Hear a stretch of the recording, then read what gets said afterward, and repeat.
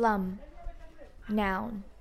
A squalid and overcrowded urban street or district inhabited by very poor people.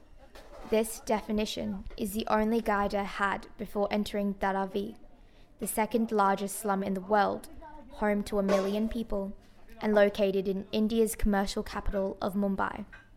It's a sweltering morning today, and life here appears to be in full swing. Dharavi surprised me, not with my prediction of commercialized poverty, but rather of the degree of organization and hard work I could see happening all around me. I assumed our tour guide would be some disconnected bourgeois man from some suburban area in Mumbai, and I couldn't have been more wrong. When we meet, Dinesh Pura is wearing a long-sleeve button-up shirt, despite the fact we're about to embark on a 3-hour walk and it's 30 degrees. He is friendly, well-spoken, and even his eyes seem to be smiling.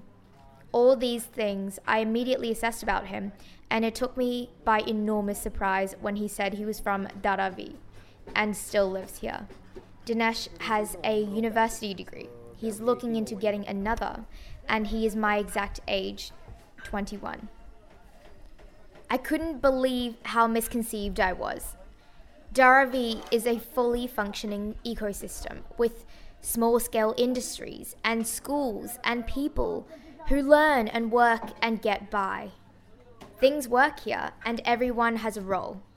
Sure, things are less formal here, but that doesn't mean your role is any less important.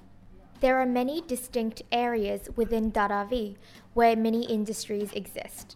As we are walking through the recycling district, I hear a mechanical thrum through an open door. This machine's job is to melt scrap metal into reusable material. And just a few doors down, a man is hammering at a paint can. So guys, over here oil paint can recycling. So oil paint can, before they come here, they are not in the good condition, like body is broken, mouth is broken. First step is banging and giving oval shapes to the can, as each can will be recycled 10 times and more than it. The paint cans are sold back to the factories for 60 rupee, meaning a 40 rupee turnover for each reworked can. People here work for 12-hour days, although Dinesh says that there are certain comforts and morale boosters provided. Before they used to only have 2 fans. Now you can see separation of fan for individual worker who can sit there comfortably with the fan and everything. And there's a Wi-Fi connection over there. The worker will share their price and they will chit-chat with their families from the different states. I've discovered life here is in fact tough, but it isn't hell on earth either.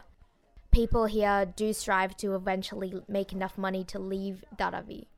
And in the meantime, they live, laugh, and work just like everyone else. This is Connie Lee reporting.